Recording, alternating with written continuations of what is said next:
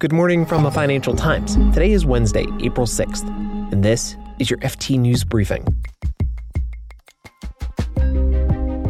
Government bonds continue to take a beating. The U.S. will work with the U.K. and Australia to develop hypersonic weapons. Plus, we'll hear about what's happening in Shanghai, where more than 25 million people are still under a super strict COVID lockdown. I'm Mark Filipino, and here's the news you need to start your day. The yield on the 10-year Treasury note climbed to its highest level in nearly 3 years. Rising yields go along with falling prices, which means it was a very bad day for the 10-year Treasury. European government bonds also had a tough time. Now, if you had to put a finger on each reason for the sell-off, you'd need your whole hand. But there were a couple of factors in particular that really weighed on traders. Here's our U.S. capital markets correspondent, Kate Duguid. So the biggest reason yesterday was because of the Fed. We had Lael Brainard, a Fed official, speak. She said that the Fed was going to start in her words, rapid reduction of its $9 trillion balance sheet as soon as May. And this is in order to take sort of stronger action to tighten financial conditions and to bring down inflation. Okay, so going back to the sell-off, why did traders not like her comments?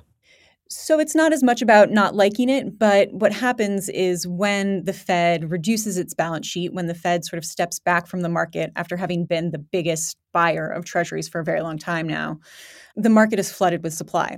So we have a ton of treasuries on the market and prices will go down and yields will go up. So yields move in anticipation of that quantitative tightening that's expected to start in May. Now, as I understand it, Kate, the new and tougher sanctions that the EU and the U.S. announced yesterday on Russia also dragged down prices on government debt. What's the connection there? Why would these latest sanctions make investors want to sell government bonds? Sure. So part of the sanctions package from Brussels included a ban on coal imports.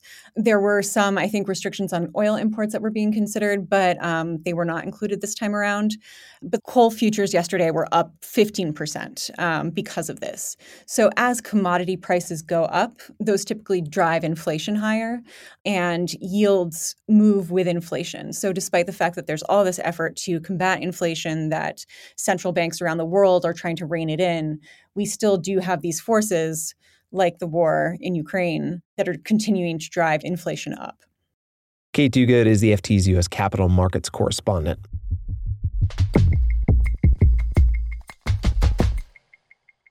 U.S. military officials were stunned when they learned that China had successfully tested a nuclear-enabled hypersonic missile last summer. These are missiles that move at more than 5 times the speed of sound. Now, the U.S. plans to expand a security pact with the U.K. and Australia to include cooperation on hypersonic missiles. Here's the FT's U.S.-China correspondent, Dimitri Sevastopoulos. The U.S. has been working on hypersonic weapons, but China is just much further down the road. Just to give you an example, China has conducted somewhere in the region of 300 hypersonic weapons tests in recent years. The U.S., by comparison, has done less than a dozen. And the reason the hypersonic weapons are so important is, first of all, they fly at very high speed. And almost more importantly, they can maneuver in flight. So they're harder to track, they're harder to lock onto, and they're harder to shoot down. So a combination of all those things means the US is very, very focused on trying to catch up in hypersonics and make sure China doesn't get even further ahead. So, Dimitri, part of this is to create resistance to China's military expanding, but there are other advantages to this alliance, right?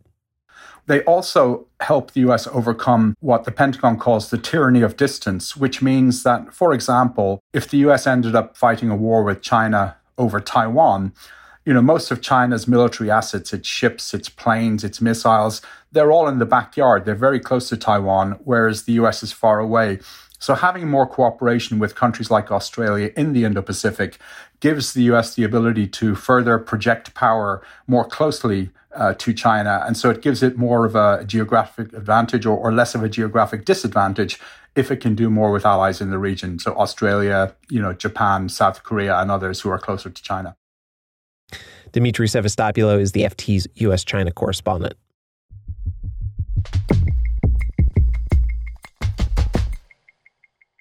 Beijing's zero COVID policy means the strict lockdown in Shanghai, China's most important financial center, has no end in sight. More than 25 million people can't leave their homes, and bankers can't leave their offices. The only service industry still operating is food delivery, but people still can't get the food they need. Here's the FT's China economics reporter, Sun Yu. There is no shortage of food around Shanghai. The difficult part is to find enough delivery people to really send the food to their doorstep.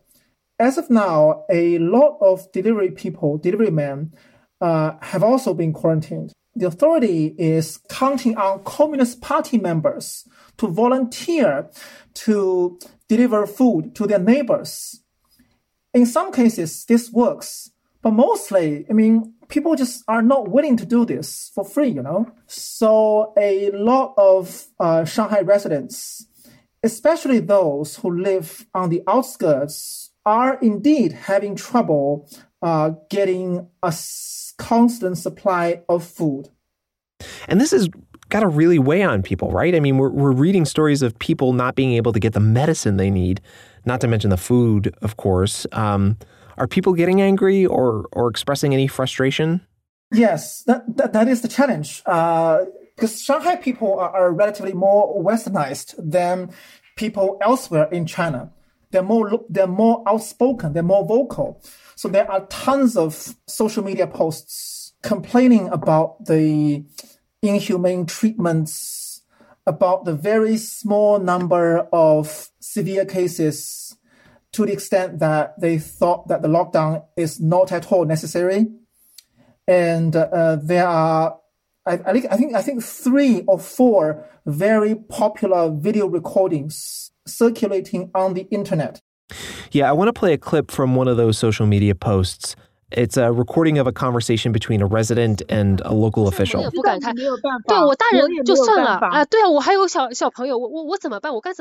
And you can just hear from her tone how frustrated she is. And the official that she's talking to, she says she's spending a lot of her own money to buy people food. And she breaks down because this is incredibly emotional for her too. 我也需要上面有好的政策来给我，我可以对居民有交代。现实是没有。 So real frustration here among residents and officials they're depending on to help them. Sun Yu, what's happening in financial markets? How are bankers and traders doing their jobs? A lot of bankers these days are living in the office. That's the solution. Investment bankers, IT people, traders, and I think more than almost 100 staff with the Shanghai Stock Exchange now live in the office. They will sleep on the camp beds and the employer would provide them with food. In that sense, the financial sector still works. But this finance is a people-to-people business. It's getting a lot harder for bankers or loan officers to meet with clients or prospects. So in general, they are expecting their business to decline quite a bit because of the lockdown. Is there any sign from officials that they might ease the lockdown rules? Unfortunately, not at all. Sun Chunlan, the vice premier of China, stressed the need to stick to the zero COVID policy. Her logic is that since Shanghai's health system has already been overwhelmed by the COVID, other parts of the country where health system is in a far less developed condition than Shanghai would come under even greater pressure, which is why China, including Shanghai, must stick to the zero COVID policy. That's the FT's China economics reporter, Sun Yu. You can read more on all of these stories at FT.com. This has been your daily FT News Briefing. Make sure you check back tomorrow for the latest business news.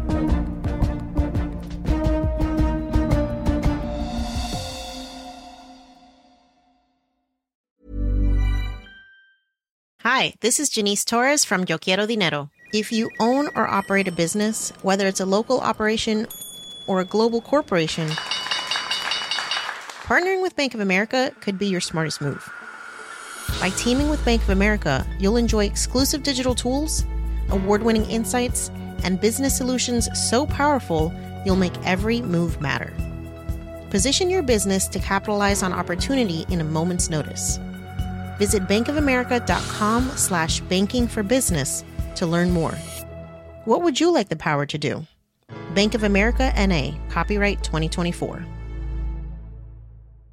Imagine the softest sheets you've ever felt. Now imagine them getting even softer over time. That's what you'll feel with Boll & Branch's organic cotton sheets. In a recent customer survey, 96% replied that Boll & Branch sheets get softer with every wash. Start getting your best night's sleep in these sheets that get softer and softer for years to come. Try their sheets with a 30-night guarantee. Plus, get 15% off your first order at bollandbranch.com. Code BUTTERY. Exclusions apply. See site for details.